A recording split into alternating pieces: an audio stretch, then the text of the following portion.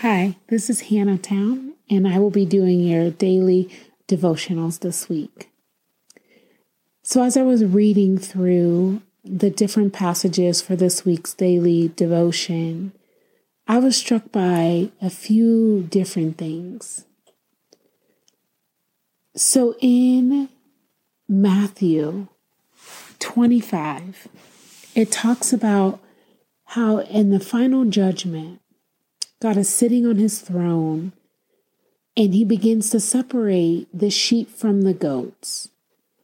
Or in a simpler term, those who have followed him and those who have not.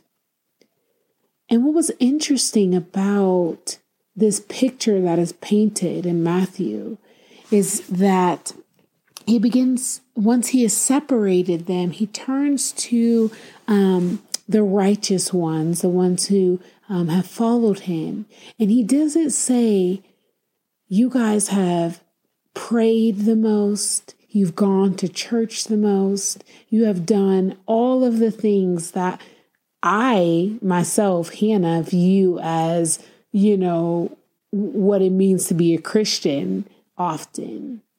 But instead, he turns to them and he says, you clothed me when I had no clothes. You gave me something to drink when I was thirsty. You fed me when I was hungry. You gave me shelter.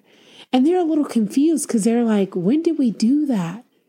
And we never saw you sick. We never saw you hungry. And he responds to them and he says, when you did that for the least of these, you did it for me. And then, vice versa, he turns to the other side and he says, and they say, we never saw you sick. We never saw you hungry. And he says, when you refuse to do that to the least of these, then you refuse to do that for me. And so it's very interesting that what God requires of us is as simple as for us to love our neighbor and to love those around us and to serve them out of that love.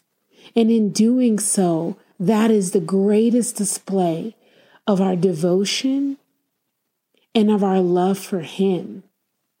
And so that really struck me. And I thought, wow, I've been making what it means to follow Jesus so complicated. And it was nice to be reminded that what he is actually required of me is to love him and to love my neighbor. And that I can do, though it's uncomfortable and requires something of me, to be honest. But even still, just how beautiful that is.